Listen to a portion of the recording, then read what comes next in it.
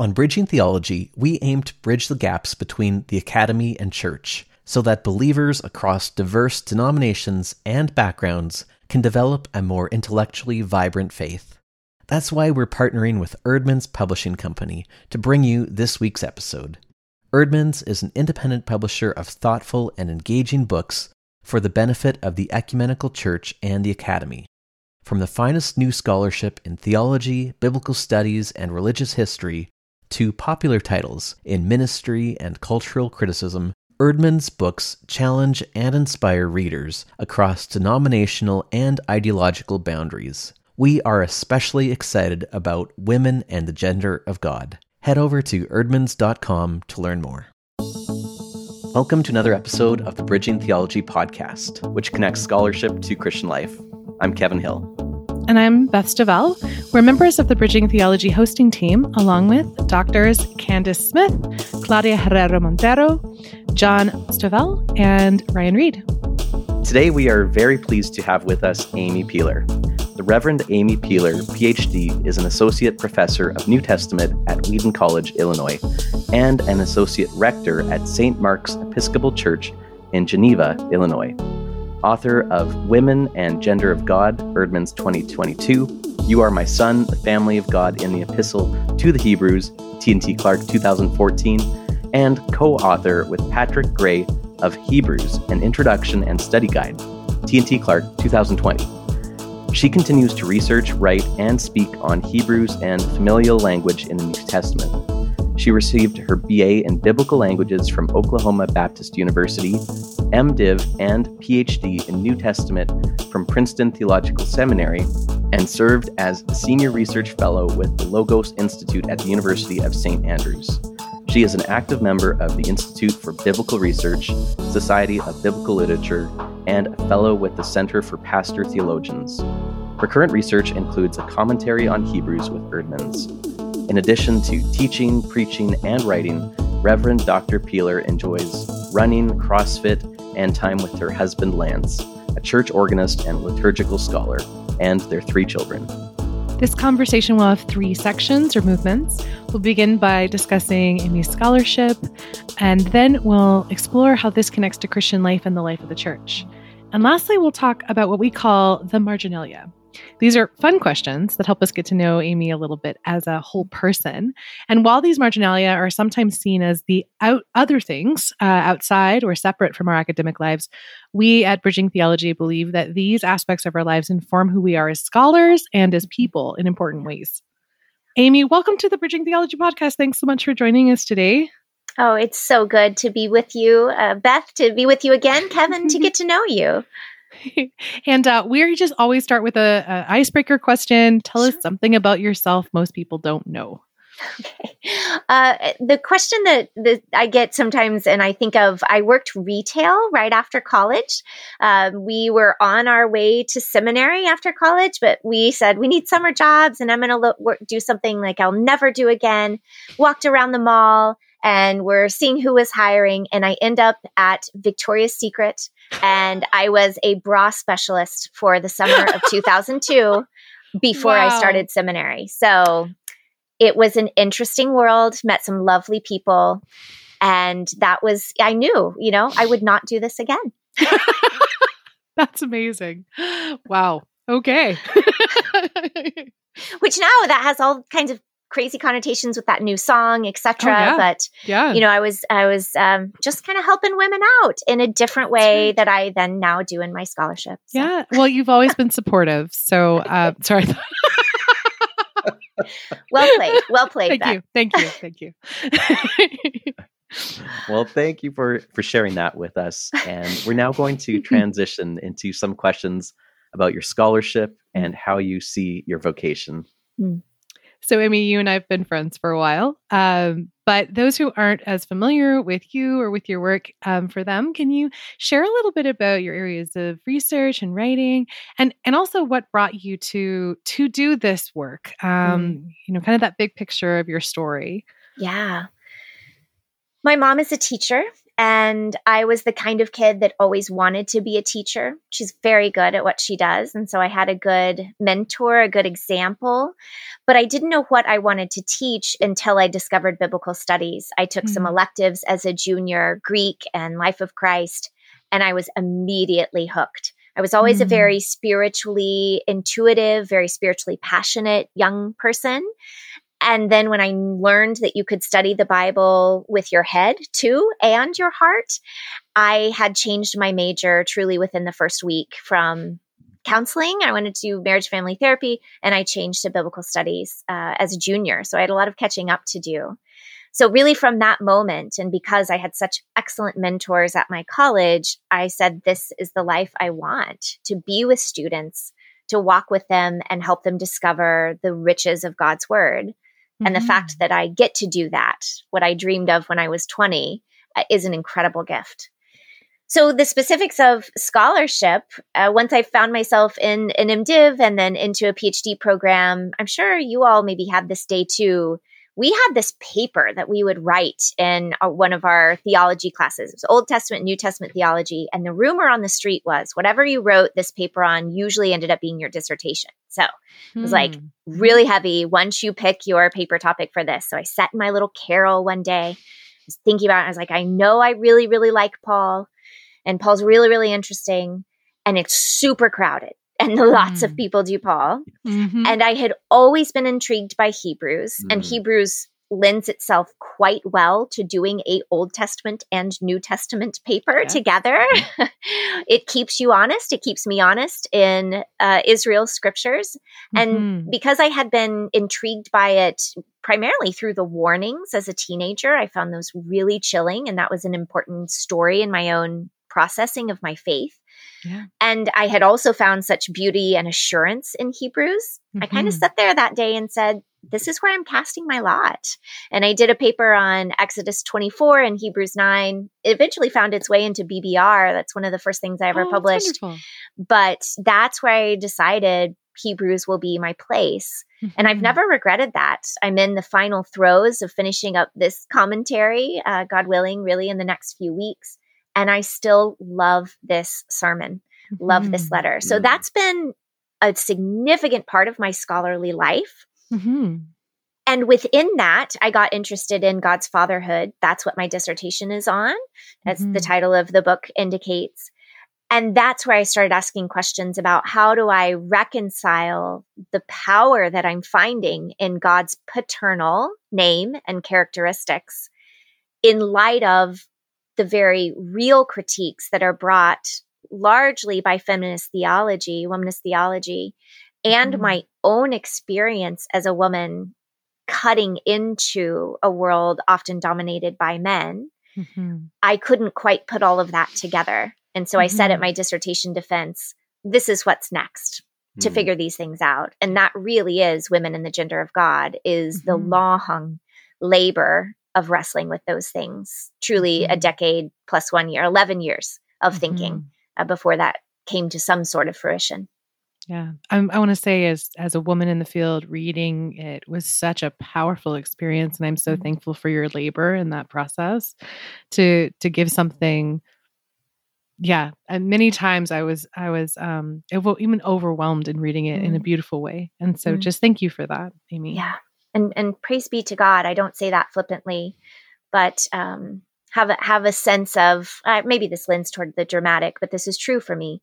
Have a sense that this is part of why I'm here on earth, to contribute to this conversation. And so to see it, to hold it, to see it, it's not finished. I have more thoughts, more that I want to do, but it has been an incredible joy over the last several months to see this happen.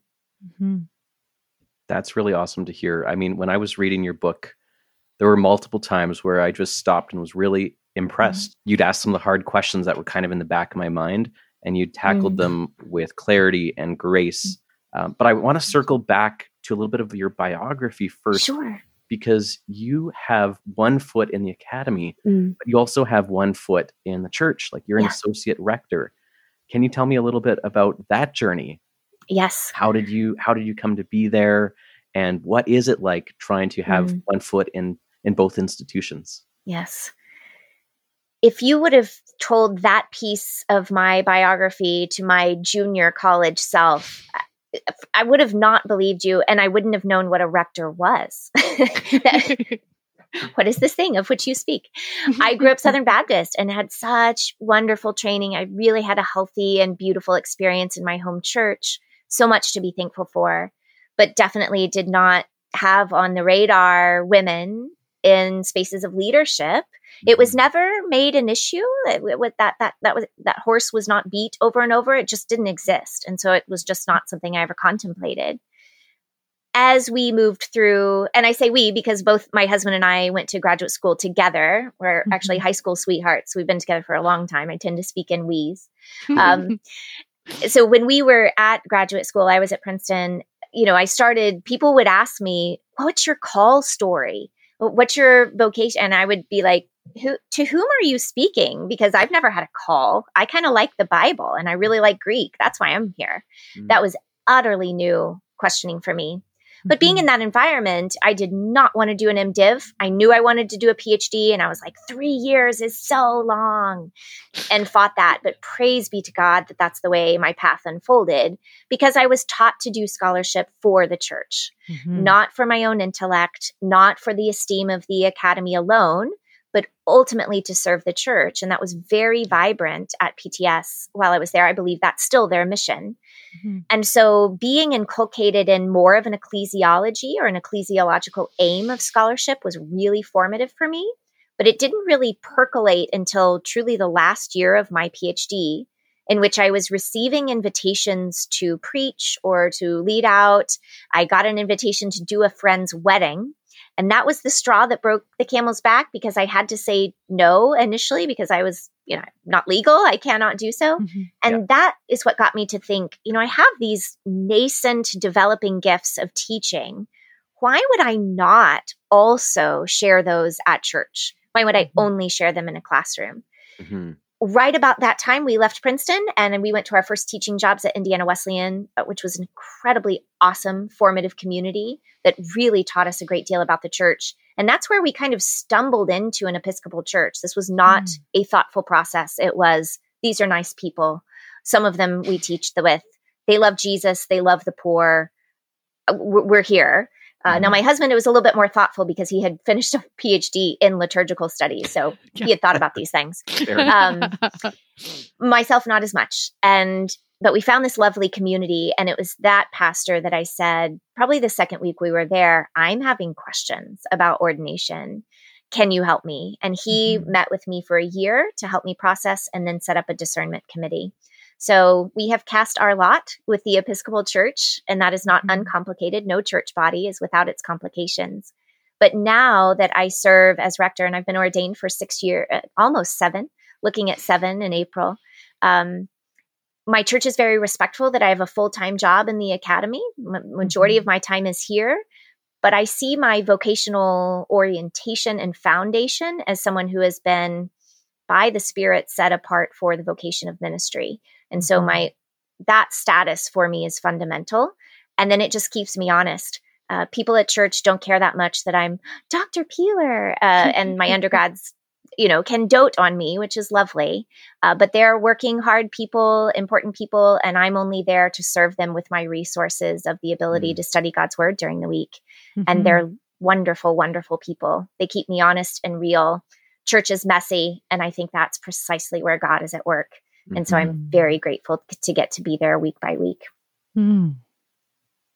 I just want to pause real quick for any listeners who are listening to this and struggling with ecclesiology and where do you fit, and if you're trying to find a church. This is a theme you're going to probably hear throughout this podcast. Is many of us wrestle with questions of finding our church home, when there's disagreements, and I hope it's affirming that at least you hear this is not uncommon. So if you're in that space, you're not alone. Lots of us have been there. Yeah. And I would say also, for women, the question of vocation and the notion that we would have a vocation story in the same way is also something that many of us have a really different version of that. And so I think that's also a really profound thing to that you've brought forward, Amy, in your own story, and resonates certainly with mine and many of the stories I've heard from other women who ultimately were ordained, but it was a process to even sort of think of that as an imagination for themselves. And so thank you for sharing that. It's a fun thing that, many of us academics, we have a plan, we stick to that plan, that God surprised that plan and later in life took on a path that I couldn't have imagined. That's a delight. So now I want to circle back to your book because it is just such an important work to engage with. And one of the things that I was particularly impressed with was that as you were asking questions about the gender of God, you focused on the incarnation. And with all that it entails, including Mary as a lens by which to explore the question. And this is not an easy task that I'm going to ask you to do, but can you give our listeners at like a 10,000 foot overview level an overview of how your argument works? Sure. No, you've set up the question quite well. Maybe it would be helpful to hear that I really was approaching the subject of the book from two different angles. And so for a long time, my question was, how do we rightly speak of God? I've always found theological language questions very energizing intellectually, but they were happening while I was in seminary. That was a very prominent conversation among Presbyterians. I was not Presbyterian, but I knew they were talking about it liturgically. How do we speak of God? And I listened in and found those conversations, they deeply matter to people. And so that's always been something I've interested in. So that's kind of one aspect of the book. And then the Mary discovery was also very fresh. I've told this story before, so apologies if you might have heard it, but I was thinking about God's fatherhood. I was thinking about Christian identity as children of God, as brothers and sisters. And my dear friend and colleague, whom I teach with now, and we were at PTS together, he's an art historian who works on the iconography of Mary. He said, fatherhood and sonship, aren't you forgetting a piece? Why aren't you talking about the mother of God? And he didn't say it in a derogatory or an unkind way, but just, this seems like you're missing something. That was exactly correct. And so I very much with his guidance leapt into this material and then turned my attention to an exegesis of her story, as others have done. My own teacher, Beverly Gaventa, has several books that are very helpful. Scott McKnight. There's been some Protestant work on this. It was a little bit, at this point, 10 or 15 years ago, there hasn't been a volumes of it from Protestants. But I just found such wealth. So then it was the question of, I love this account of Mary, and I still have these questions about fatherhood. And really over the process of, now I said I've been thinking about these things for a decade plus. That is true. I really have been writing for 4 years. So I set out the writing at the beginning of a sabbatical in 2018 in Scotland. And it took a very long time for me to understand how these fold together. And truly, by God's graciousness, what I ended up presenting then is that I asked 3 sets of questions: bodies, gender, which all I mean by that is how bodies function in the world. I know that's a very complicated term, but that's what I intend, or what characteristics might be a less freighted word, and then roles. And in each section, I consider both the divine, God or Jesus, and Mary. And so is God male? Absolutely not. Everybody says that. But why do we say that? And what would that have meant in the ancient world? Then I turn to Mary's body and Jewish purity laws. What does it mean that she houses God within the context of Judaism? Then I turn to characteristics, and this is probably where I've gotten quite a bit of pushback, and so I welcome conversation here. I have more to learn. I'm confident. But I make the claim, not only is God not male, but God, it is not fitting to call God masculine. And by that, I mean, if God is creator, which I affirm, if God initiates salvation, which I affirm, those are God qualities that I don't think is beneficial if we say those are masculine qualities. And I seek to show how we might untether those things. Some may say, well, that's, everyone can be masculine or everyone can be feminine. I hear that, but I also point to ways in which that bifurcation between masculine and feminine mapped onto God and humanity has been quite detrimental for all humans, and actually quite disrespectful for God, because it is putting God into creaturely categories. So that's probably that was the hardest part to write, and probably the most controversial. I also turned to Mary's agency, her actions in the world, and it is incredibly important to me to show that she gave full consent to the invitation that was offered to her. Then finally, I consider roles broadly, and here I turn my attention to Jesus and his maleness, the way that he is embodied and navigated the world. But I pay attention to the virginal conception, because his maleness came about in a way unparalleled from any other human male. And there is something, it seems to me, powerfully inclusive in his body, male body, who was made human from female flesh, from Mary's body alone, by the power of the Holy Spirit. That strikes me as quite similar to the affirmation that we read in Genesis, that the image of God is in male and female. There's a recapitulation of that in Christ. And then I pay attention to Mary, who is not only mother, and it's been interesting to hear from many single female readers who say, I've struggled with Mary because I may not get married, or maybe I can't have children. What does she offer for me? The New Testament gives us so much about her ministries. And yes, we know her because she's Jesus's mother.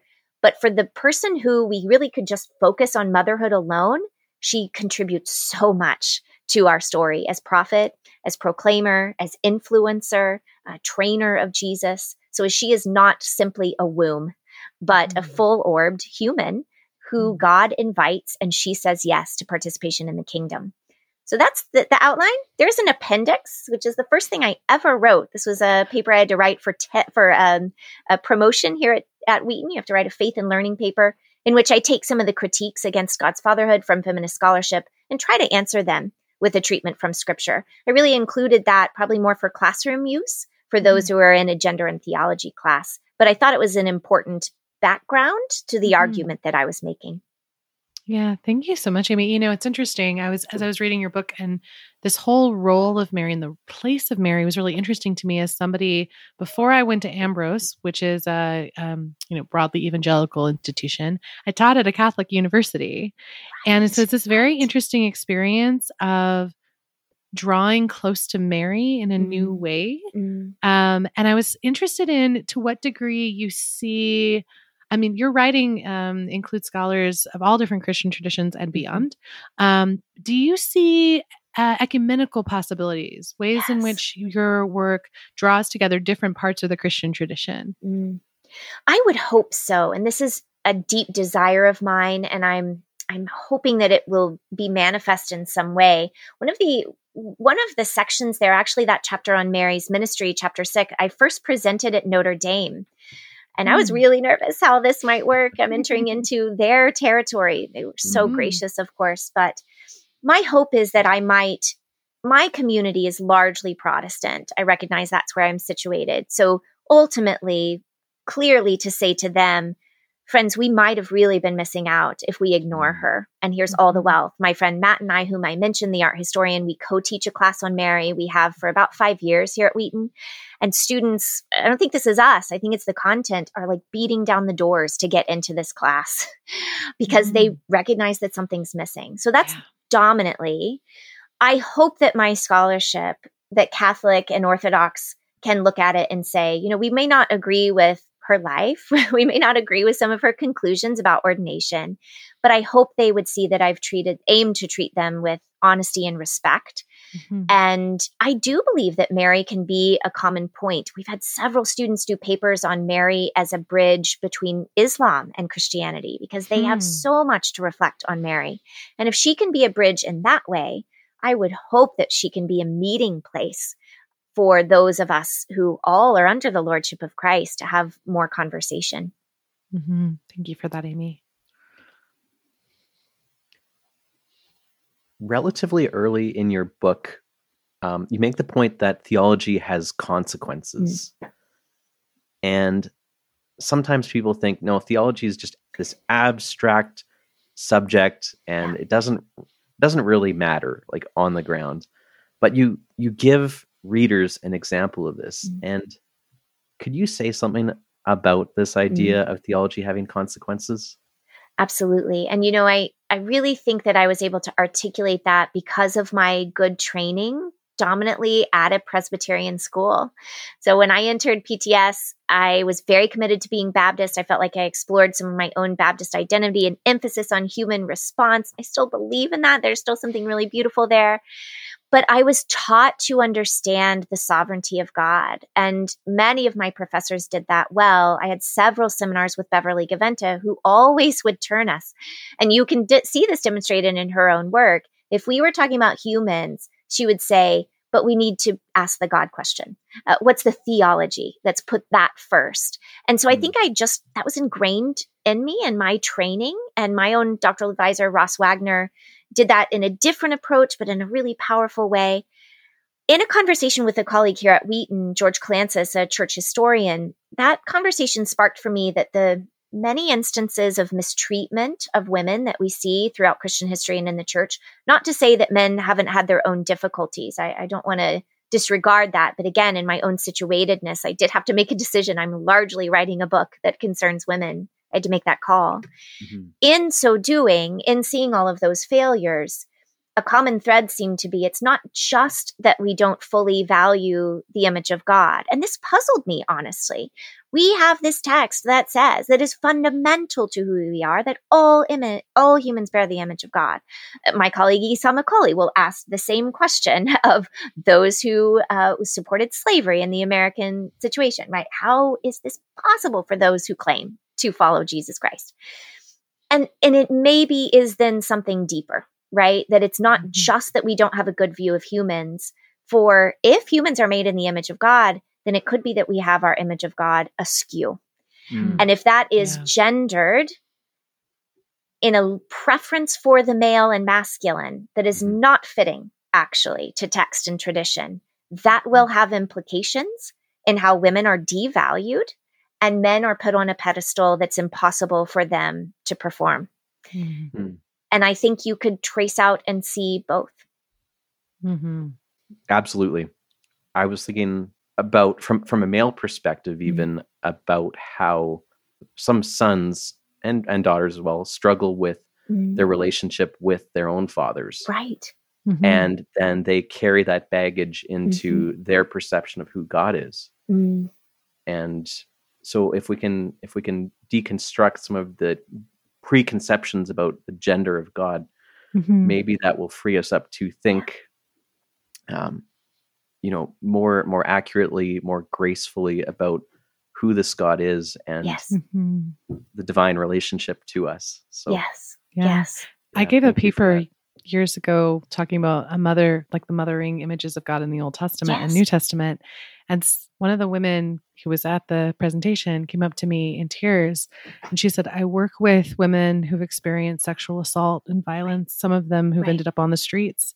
She's like, to know that there's not just this one image of God, right, is a gift to these women, yes, as a starting place to recover their relationship to God to begin with. Right. And I really felt that when I was reading your book. I was thinking, oh, this is a space of recovery for a lot of people. Mm. No, Beth, I'm so glad, and Kevin, that you mentioned these things, because the title of my book is provocative. It's not untrue. It is what the book is about, but it is articulated in such a way that people are like, what? And I think they initially think, even I had a dear conversation with a precious man at church, and he said, oh, I can't wait to read your book because I know I'll learn about all these feminine images for God and how the Bible talks about it. I was like, what, you won't. Sorry. That's actually not what it is. Because I felt like that work had been done so well and so rich. And I hope I direct readers to footnotes if they haven't discovered it yet. The question I was taking up is, when you read the Bible and when you attend Christian churches, most likely you are going to hear a whole lot of masculine language for God. Mm-hmm. And so what do you do with that? Mm-hmm. How do you have a fitting theological framework for understanding the context of that language in our faith? So I'm kind of addressing a problem or a question or a reality, and hope that others will go to these plentitude of imageries that we have for God in Scripture. Mm-hmm. We're now going to move to the second part of the show, which focuses on connecting scholarship to the church and Christian life. And so, Amy, I have a question. Actually, it's interesting because I saw in your bio and I knew that your husband works in liturgical studies, but when I asked this question, I didn't realize actually how appropriate asking you this question is. Great. So, we have tendencies in different parts of Christian worship, including Christian sung worship and liturgies that tend to focus on God as Father. Mm-hmm. Do you see your work as something that perhaps could inspire or could help liturgists and worship leaders as they are thinking of writing new kinds of songs, new ways of approaching these questions? And how would you potentially see that, just in, imaginatively? Yes. Wow, what a wonderful question. I love that. Within our spaces as Episcopalians, there's not a great deal of innovation. That we really like old stuff. So this question is stretching for me because though I am married to the director of music and worship at my church, he does, and he is a composer, doesn't do a whole lot. Like, we draw from things that have been around. But let me reflect on that question for a moment, because I would hope that what my book could provide for that, and let me be clear, I think it's wonderful when there are new things and more contemporary worship. I'm very much like, whatever draws you closer to God, express worship in that way. Beautiful thing. So for those who might be writing, it might be an invitation. Sometimes I think in songs, fatherhood is focused on those characteristics of protection, provision. Those are not wrong things, but you all have both articulated the experience of men and women for whom those songs could be quite dissonant. And Beth, I've had a similar experience early on in this research, people coming up to me and in tears saying, I want you to understand how hard this is. I was kind of presenting it like, isn't this intellectually interesting? And really was sobered by how powerful and difficult this is. Mm-hmm. So maybe, and it goes back to something you said a moment ago, Kevin, could we have more songs, not about the kind of presenting qualities of God, which I would want to balance paternity and maternity. But even then, I have quite a red flag, because not all fathers are a particular way and not all mothers are a particular way. I am a strong resistor to stereotypes, gendered stereotypes. But to have more songs about the incarnation, and maybe this is what I just love about early Marian hymns. I'm thinking like of Ephraim the Syrian, one of my professors at Catherine McVeigh who studied him. There is a wealth of powerful poetic reflections on the paradox of God becoming human. In some spaces, we're so familiar with that, and praise God that we live into that reality. But there is such power in stepping back to reflect on those juxtapositions of a babe, a helpless babe who holds the universe in his hands. I would love to see more contemporary settings inviting us to that moment. And another poet that I quote from in my book that I've just discovered recently and love is Denise Levertov. I have a line from her poem, The Annunciation, and God waited. And that was captured precisely what I wanted to get through in that chapter. But she has several gorgeous pieces. So there is much to reflect on there. I know I've kind of dodged your question or taken it in a different way, but any kind of like, I don't know, I might need to sit for a while. God is like this. I think if I were to write a song about God's characteristics toward us, I would want to do that reaching from many, many different images. And here I'll mention a book of a fellow Eerdmans author, Mallory Wyckoff. We have been talking because our books came around about the same time, God is. And there's some differences and there's some conversations to have. But she does a pretty good job of saying, we have a lot of different ways of speaking. Or Kent Sulin's work, The Divine Names. There's lots of different modalities of naming God. I would want songs to press into that to avoid the potential of ostracizing someone for whom either only paternal or only maternal images would be quite difficult. Because we don't kind of imagine what parents are like, fathers and mothers, and then say, oh, God must be that and really, really better. We pay attention to Scripture, and we pay attention chiefly to how did God Father, Jesus Christ, right? We only call God Father because of our relationship of being caught up into Christ. So I think the more we actually start there, the more secure territory we're upon to think of God's fatherhood. So Amy, you wear a lot of different hats. And we always like to ask our scholars who are joining us what spiritual practices help them and how they connect to kind of all the different hats that they wear. So I wonder that for you. You have a lot of different hats. Are there spiritual practices that particularly sustain you? Absolutely. So I haven't departed too far from my roots. I still have my quiet time every morning. And that's what we called it when I was in high school. My students now call it the Devo. And I think that's a weird term. It seems odd to me, but okay, whatever. Quiet time. And of course, I'm not perfect, but definitely more often than not, I love early mornings. I'm sitting on my couch. I'm reading the Bible. I do find the lectionary really helpful because I feel a little nervous if I just kind of let it fall open or if I only choose the stuff I read all the time. So I like the guidance of the daily lectionary. And I journal. Sometimes I'll read a book of poetry. That's been true for the past several years, Malcolm Guite or others kind of alongside scripture. But that's an unassailable part of my life. And then prayer, which really happens kind of through the day. I really enjoy praying for others. Intercessory prayer has always been a meaningful space for me. And so that's a vibrant part of my spiritual life. Then church. If I don't go on a Sunday, I kind of don't know where I am in the week. And the things that I wrestle through and think about, that's my reset, truly, week by week. When I'm preaching, God is speaking to me. I do that monthly. When I'm listening to my colleagues, I'm learning. And of course, unsurprisingly, as an Anglican convert, right, I have the zeal of a convert. Weekly Eucharist, I cannot live without it. Whether I am standing at the table or behind the table. And in the process of writing this book, and again, this has been about 5 years now. This is a long time. There's not a moment that goes by, a week that goes by that I am not usually in tears, recognizing I have no right to stand in this place. I'm reading all week people who tell me I shouldn't be standing here.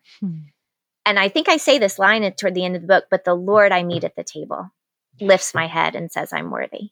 I recognize that's a statement that people might disagree with. And I'm not seeking to have a debate. I'm seeking to communicate the Jesus that I meet there each week and the value by virtue of his body and his life given. So that is a powerful moment. I have a spiritual director. When you enter into ordination in the Episcopal Church, you're demanded to start the practice of spiritual direction. I didn't know what that was. I knew an accountability partner. But I've had now 2 spiritual directors about over the past decade, one for 5 years. She passed away.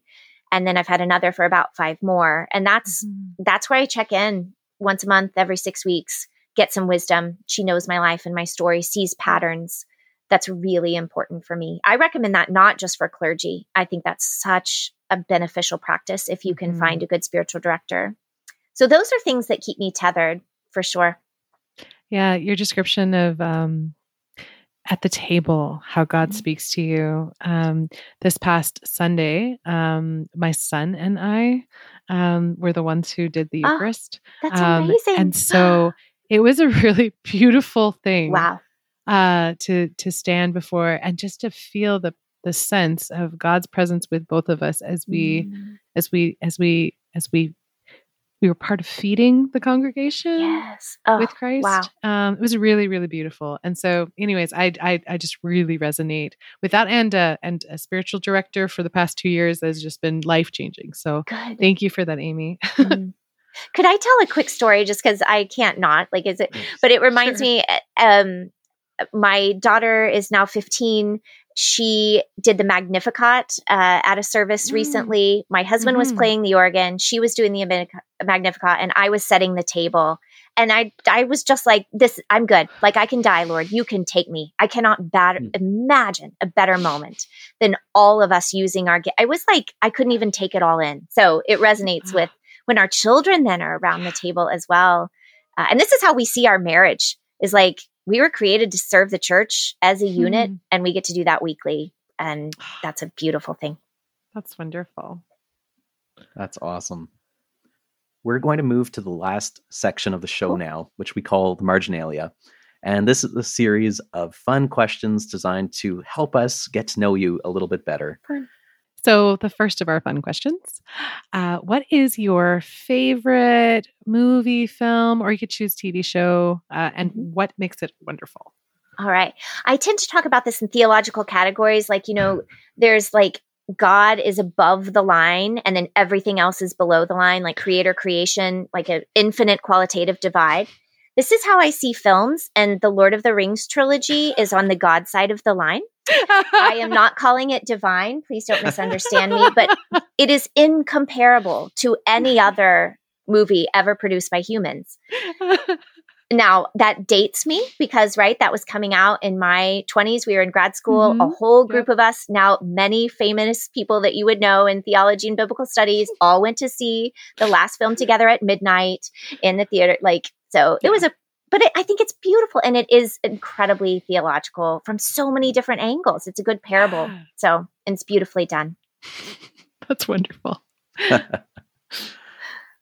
What is one of your favorite genres of music and why? That is a wonderful question as well. I'm fairly eclectic. One might imagine that being married to an organist, we listen to only organ.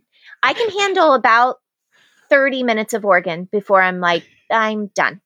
And if it's him playing, I'll listen forever, and he likes lots of things, but I really do like classical. I almost every morning listen to BBC Three.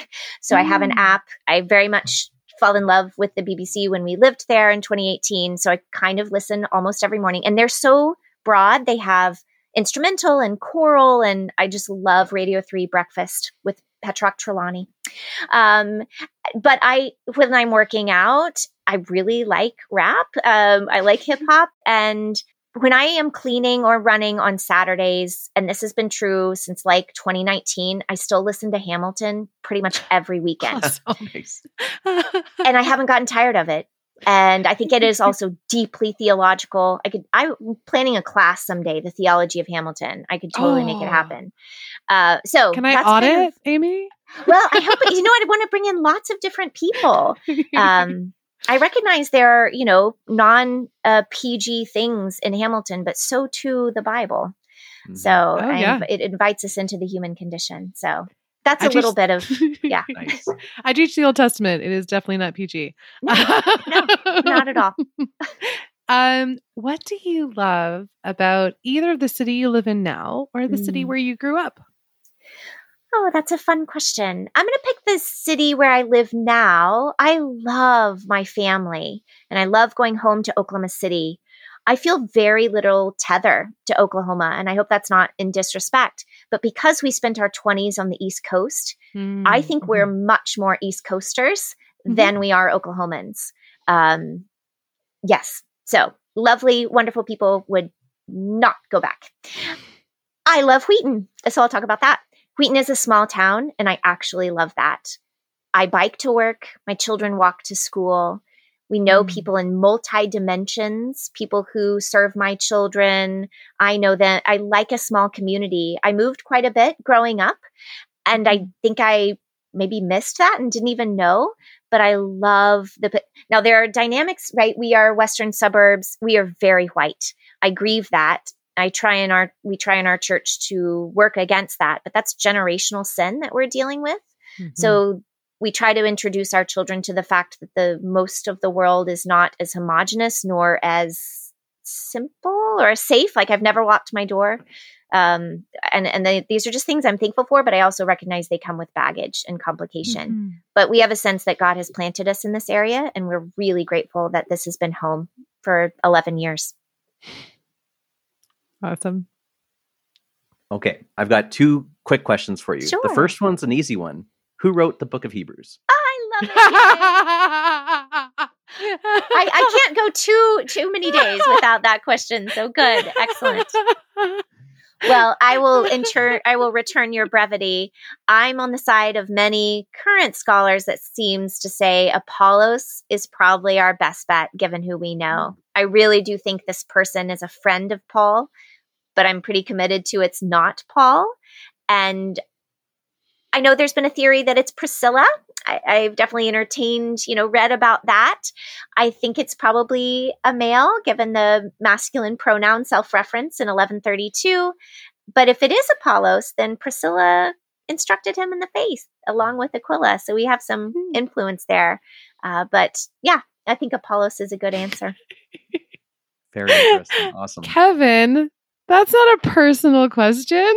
I just had to ask it. Anytime I'm with a Hebrews expert, I need to know. Exactly. Got to sneak it in the last minute of the show. So very, very last question. That's good. If you could have coffee or tea with anyone outside of the Bible, any other historical person, who would it be? Oh, I love this question. I did notice it and I reflected on it for a bit.